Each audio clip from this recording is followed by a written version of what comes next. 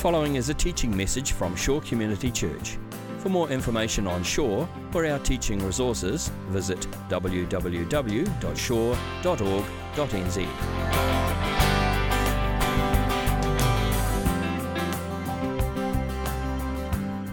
Hey everyone, kia ora koutou, it's great to see you.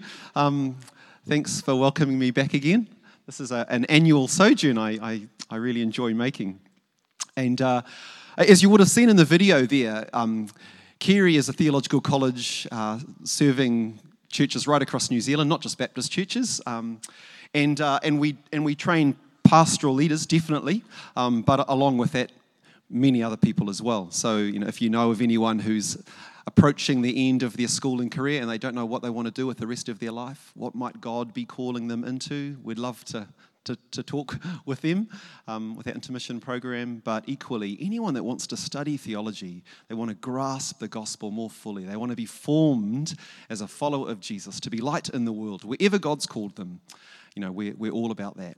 We love Jesus, we love the Bible, we love the gospel and the church and mission, and any way in which we can equip people to be more faithful followers of Jesus in this world today, we're focused on doing that. So, and as part of our ministry as a college, we love to be very church-facing and in conversation with churches around New Zealand, and so I love coming here and visiting you and opening God's Word. So let's do that.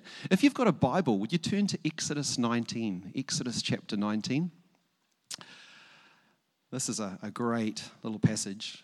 Does anyone? I don't know if you have a favorite movie, sort of a film that is right at the top of your list. I've got a favorite film, I guess. Well, certainly one of my favorites would be The King's Speech. Anyone seen The King's Speech? The story about a reluctant prince who ends up ultimately, a stuttering prince who becomes a very reluctant king when his older brother abdicates the throne in England. It's a remarkable story, and for me, what I find particularly poignant about that story is not so much Prince Albert's struggle to speak. If you've seen the film, that's the main thread in the narrative. For me, the most poignant element is his older brother's decision to abdicate the throne. When Edward abdicates the throne, it's I find that incredibly poignant to think about it, because apparently when he was a young man, he was taught by his father, King George V. A lot of his schooling, his tuition happened at the hands of his father, the King of England. And George V would take young Edward through the halls of the castle at Windsor there, and would show him all the treasures of the palace, and would say to him, "Never forget who you are. Never forget who you are. If you, son, are to grow up to become all that you're meant to be, if you're to fulfill your calling, remember who you are." Can I ask you this morning, who are you? What's your calling? What gives your life meaning? I sincerely believe that many of the struggles that we have as followers of Jesus today in Aotearoa, New Zealand, many of the struggles that we have as churches, as faith communities, can be traced to a kind of theological amnesia. The failure to remember who we are, what it means to be the people of God, what it means to be the church. So could we together this morning trace the outlines of a theology of church? What does it mean to be the people of God today? And let's do that by looking at Exodus chapter 19. Exodus chapter 19, and we'll read from verse 1. On the first day of the third month, after the Israelites left Egypt, on that very day, they came to the desert of Sinai. After they set out from Rephidim, they entered the desert of Sinai, and Israel camped there in the desert in front of the mountain. Then Moses went up to God, and the Lord called to him from that mountain and said, "This is what you are to say to the descendants of Jacob, and what you are to tell the people of Israel. You yourselves have seen what I did to Egypt and how I carried you on eagle's wings and brought you to myself. Now, if you obey me fully and keep my covenant, then out of all nations you will be my treasured possession.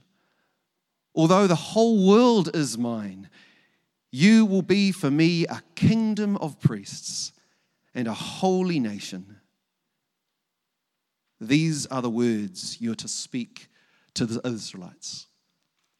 So this is a pivotal passage in the history of the world. This is a pivotal moment in the history of the world. Here, God at this mountain in Sinai is entering into a formal covenant with the Israelites. They are becoming here his special people. And in this particular text, God explains to them what's going on. He says, this is how you're to make sense of all of this. This is who you are becoming. This is what you're to do for me in this world. It's a significant passage in the narrative of Scripture. And God helps his people understand who they are and why they're here by pointing, as Chris Wright, the Old Testament scholar, says, in three directions. First of all, God points back to the past, and then to the future, and then ultimately to the present. Let's trace this movement of ideas here. First of all, he points to the past. He says in verse 4, you yourselves have seen what I did to Egypt and how I carried you on eagle's wings and brought you to myself. Well, they certainly had. Just 3 months before, the people of Israel, the Israelites, they were slaves in Egypt, being whipped and beaten and killed. They were an oppressed ethnic minority experiencing state-sponsored genocide. They knew what it was like to experience suffering and marginalization, but God came to their rescue. He defeated the most powerful army of the day, the Egyptian army at the Red Sea. He demolished the superpower of that period, and he rescued his people. And God says, somewhat like an eagle swooping down to rescue its falling chicks on its wings, as eagles do, God reached down and rescued his people from slavery in Egypt and ultimately from the threat of genocide. He came to their help. He saved them. Now, in the very next chapter, if you know the flow of ideas in the book of Exodus, the very next chapter, God is going to give to the people of Israel the 10 Commandments.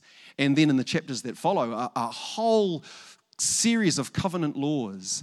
But before God does that, before God says to them, this is what I want you to do, first of all, he says to them, this is what I've already done. Look back and remember how I redeemed you. I rescued you. I've brought you to myself. You're mine. You are my special people. That's who you are. I think this is really interesting. Let's just pause on this because it seems so trite and obvious, but notice that God doesn't say to his people here, if you obey my laws that I'm about to give you, then you will be my special people. Then I will save you from the Egyptians and bring you to myself. He doesn't say that at all. No, he says, I've already saved you. You're already my special people. So as Dale Ralph Davis puts it, the grace of God precedes the law of God.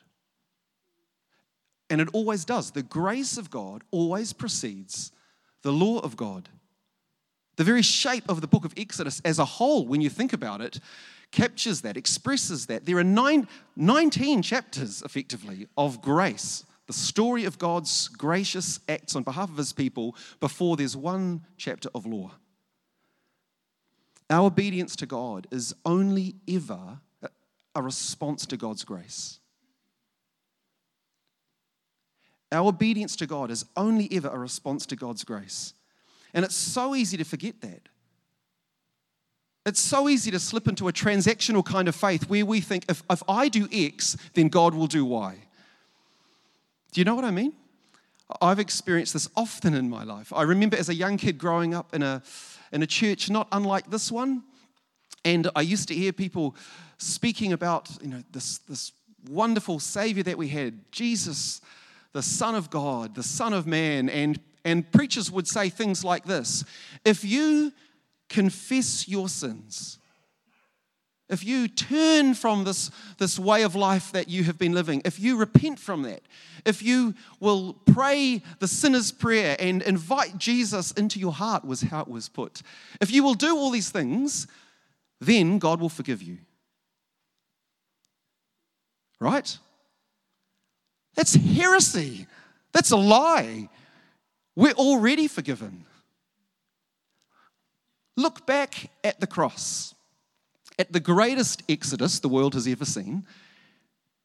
And Paul says that there God in Christ reconciled the world to himself. Or another way of putting it, again, the Apostle Paul, he says there, Christ died for sins once for all, the righteous for the unrighteous, to bring you to God.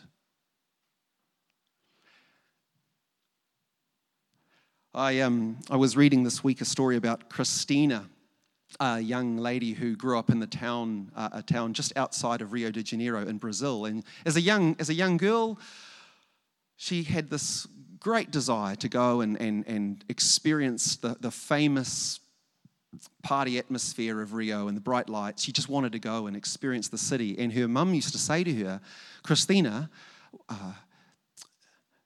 unemployment is rife in Rio. Things aren't, as they may seem to you on the TV screen. It's pretty much brothels and strip joints that are able to employ young women.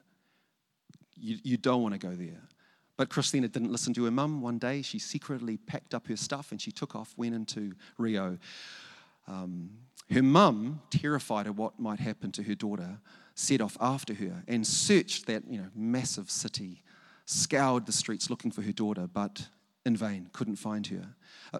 Eventually, fearing the worst, Christina's mum, and this is a true story, she visited some of the most hideous centers of prostitution and brokenness that she could find in that city, thinking that maybe Christina might end up in one of these places.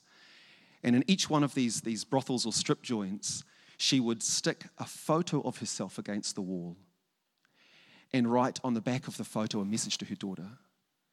And then she went home, not having found her daughter. She returned devastated. Well, Christina did end up working in one of these brothels. And one day she stumbled down the stairwell in the brothel and looked up at the wall and saw a photo of her mum. And she went to the wall and she took the photo down, unpinned it, and saw on the back a handwritten message from her mum to her. And do you know what it said? It said simply, whatever you've done, whatever you've become, please just come home.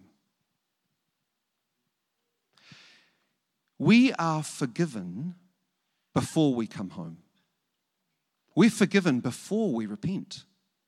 We don't have to do anything to somehow secure God's favor. We already have it. The grace of God always precedes the law of God. Our response, our obedience to God is only ever an afterthought, a response to His grace. So that's why Dietrich Bonhoeffer, years ago, the great German theologian, a month before he was executed by the Nazis, was able to write down in his journal these words: who am I? Who am I? Am I what people say about me? Am I what my heart says about me? Who am I? I know, O God, that whoever I am, I'm yours. I'm yours. So in this text, the first thing that God says to His people, having gathered them to Himself, is to say, look back, look to the past, remember what I've done for you. I've redeemed you. In the Exodus, I saved you. I brought you to myself. You are mine. You are my special possession, my special people. That's who you are. But then having done that, having pointed backwards, God in this passage points forwards to the future. And he says, this is why you are here. Look at verse 5. God promises, now, if you obey me fully and you keep my covenant, then out of all nations you will be my treasured possession.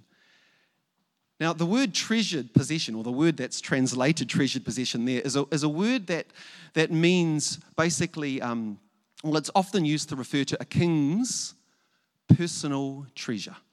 In the ancient world, in those days, a king technically owned everything in his kingdom. He would own the everything. So everything was potentially at his disposal. But kings would typically have a personal treasure, something that they particularly delighted in and which was really at their exclusive disposal. And by using that image or that metaphor to describe the people of Israel, God is effectively pointing beyond the people of Israel.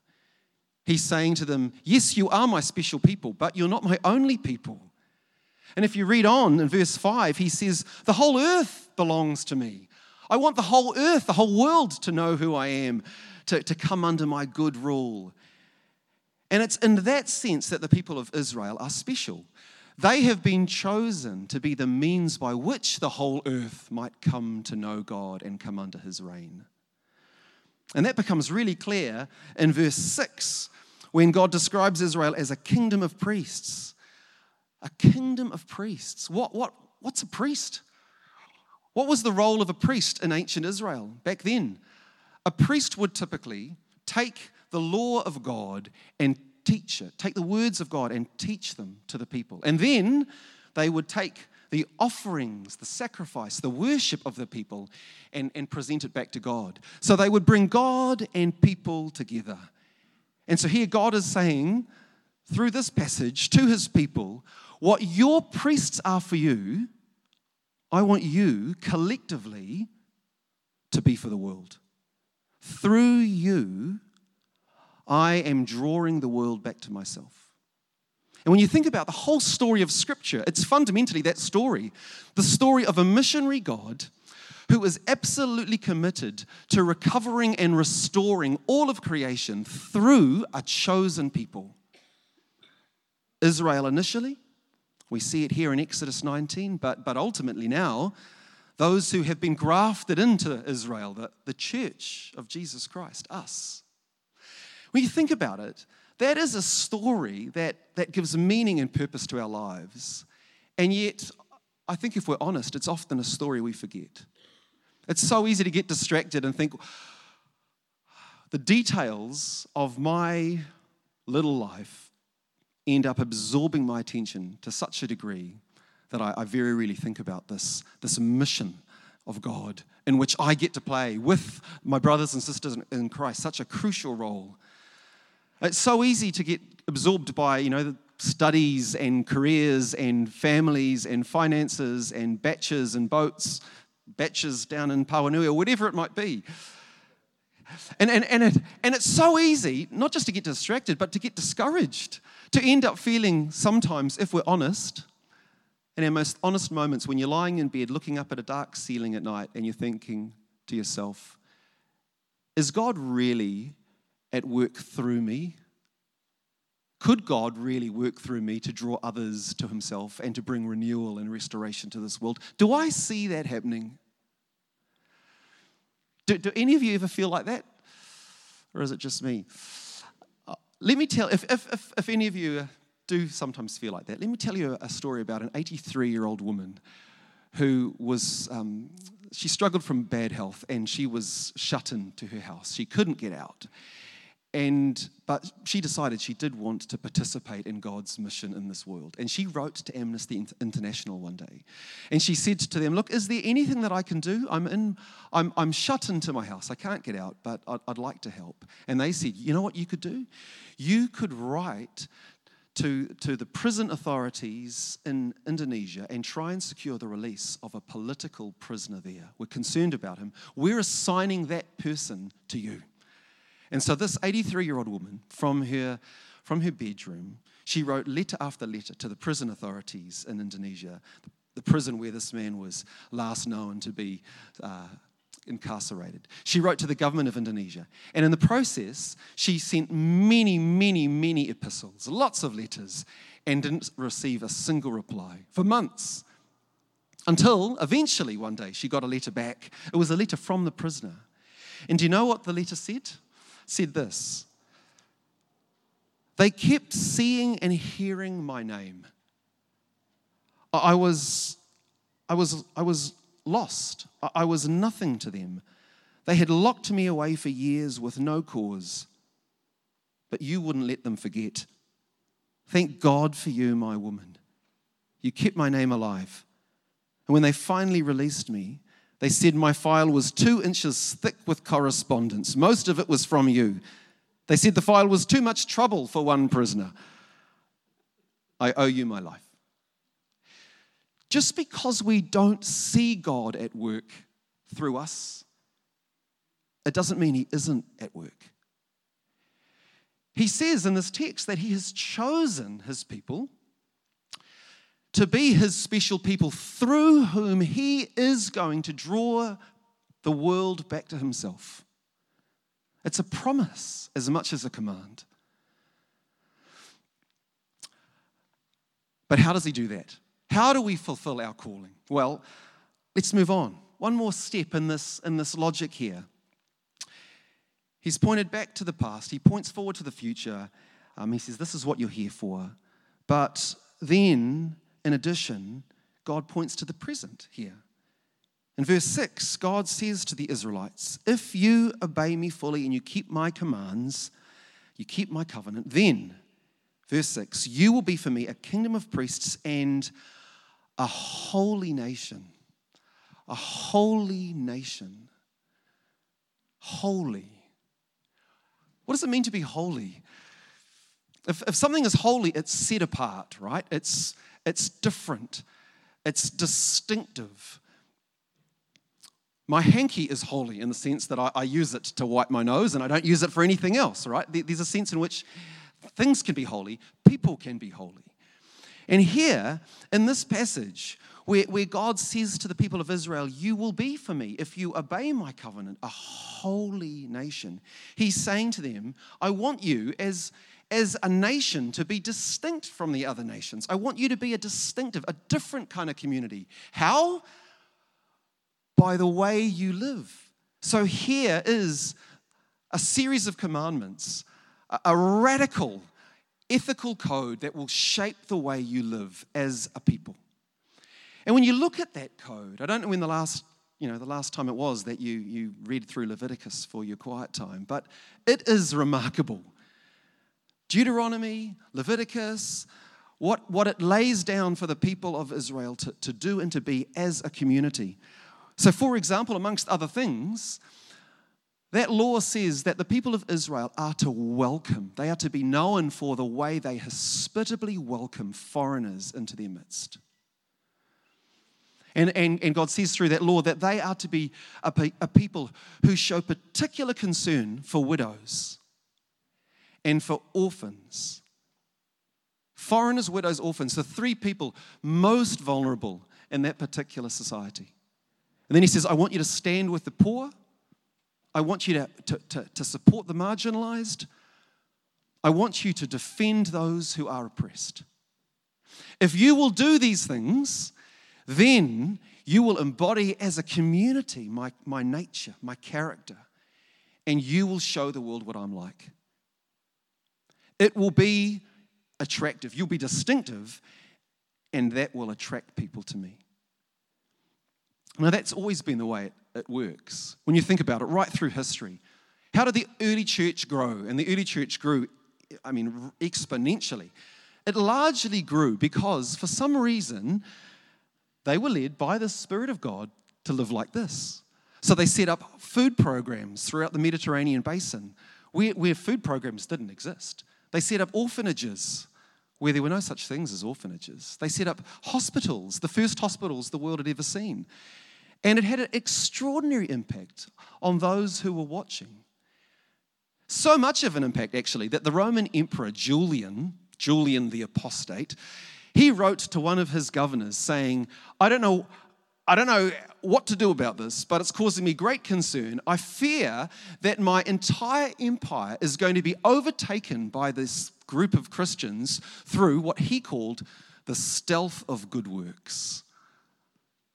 these jolly good works that they're doing. It's single-handedly ripping the empire out from my fingers. I've been reading recently about Tim Winton, the Australian author, novelist, one of the most acclaimed authors to have come out of Australia in the last few decades. He talks about how when he was a young boy in the mid-1960s, something incredible happened to his family. His dad, who was a police officer, was knocked off his bike by a drunk driver. And it was a terrible accident. He ended up in hospital for a long time. He was in intensive care, in a coma for days. Eventually, he was released to his family. And Tim says he was just a shadow of himself. He was this broken man. He was barely recognizable. They said, "Here's your dad." And I went, "What?" Mr. Winton was such a big man that his wife had difficulty bathing him each day, basically caring for him. Tim couldn't do much. He was just a 5-year-old. But news of the family's predicament seeped out into the community. And then one day, there was a knock on the door. Mrs. Winton answered it, and it was a man, a stranger. No one in the family knew him. And he said, "Yeah, g'day. My name's Len. I hear your hubby's a bit crook. Is there anything I can do to help?" Len Thomas was a member of the local church, and he had turned up seeing if there was anything he could do to help. And Winton says that, having turned up for no reason, this man, day after day after day, would make his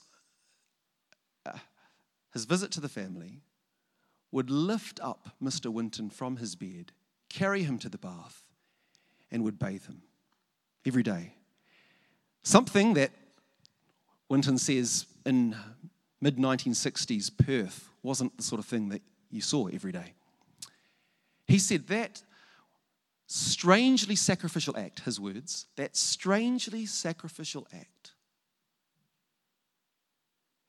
had a transformative impact on him and his family. Through that act, the entire Winton family ultimately came to faith in Jesus. I wonder, if we were to take seriously our call to be the people of God, what strangely sacrificial acts, what simple acts of generosity and compassion might we do which could possibly arouse the curiosity of our neighbours, of those in our larger communities? Would it be mowing the lawn for your neighbour who persistently refuses to mow, their berm because they think it will happen miraculously somehow? That's the challenge confronting me at the moment. Maybe it could be visiting the elderly lady across the road and making a point of doing that at least once a fortnight. Maybe it could be taking that foster child into your family. You've been thinking about it, and you really need to do it. Maybe it could be entering into a covenant with the members of a small group here, a life group, part of this church. They're in your community, scattered as a Christian presence around your neighborhood, but meeting with them regularly and sharing your life with them deeply would itself be a significant witness to those who are watching, those that know you. What is it? I reckon many of the struggles that we experience as a church in the West today, and certainly in Aotearoa, they can be traced to the fact that we have absorbed the values of our culture in our pursuit of wealth, our pursuit of status, our pursuit of pleasure and comfort. We're not that different from our neighbours. But when the church does embody God's character in the way it lives as a community, it's a very different story. History testifies to it, and so too does Scripture. Let me finish with the verse that the Apostle Apostle Peter uses when he describes the people of God in the New Testament, those that have put their faith in the Messiah of Israel, Jesus Christ. And this is what he says: "You are a chosen people, You are a royal priesthood. You are a holy nation. You are God's special possession. He's chosen you that you may declare the praises of Him who called you out of darkness into His wonderful light. And one of the ways in which we declare His praises, one of the ways in which we embody God's character in this world, one of the ways in which we serve as a holy nation, a royal priesthood, is by strangely sacrificial acts. Simple acts of generosity and compassion. Let's pray.